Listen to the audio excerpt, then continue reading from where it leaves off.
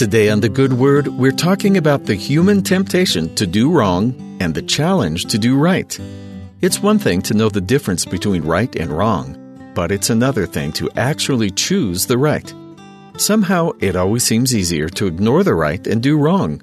Choosing the good at all times can seem impossible. We may think that other people are effortlessly choosing to live righteous lives, but resisting temptation isn't easy for anyone.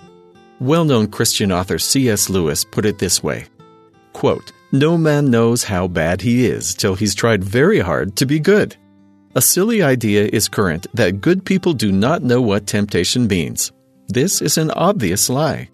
Only those who try to resist temptation know how strong it is.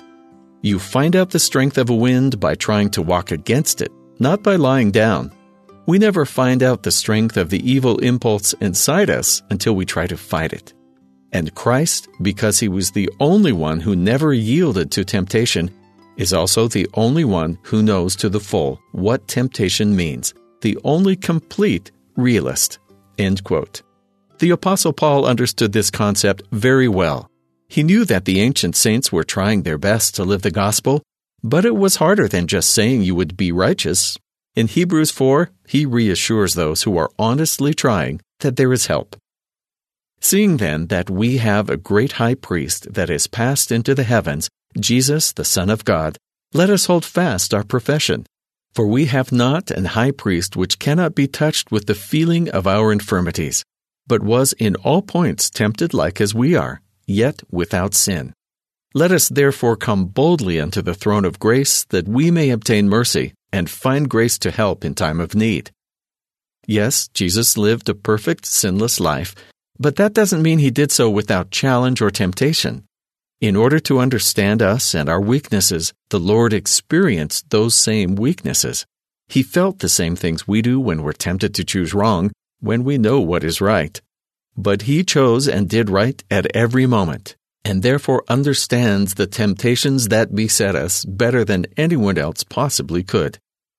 Life is full of difficult and tempting situations. It was designed to be that way. Otherwise, we couldn't grow or prove ourselves.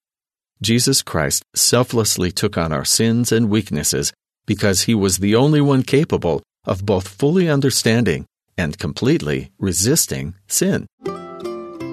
We are not left alone in our temptations and trials. Though Jesus lived a perfect sinless life, He, better than anyone who has ever lived, understands exactly what we go through.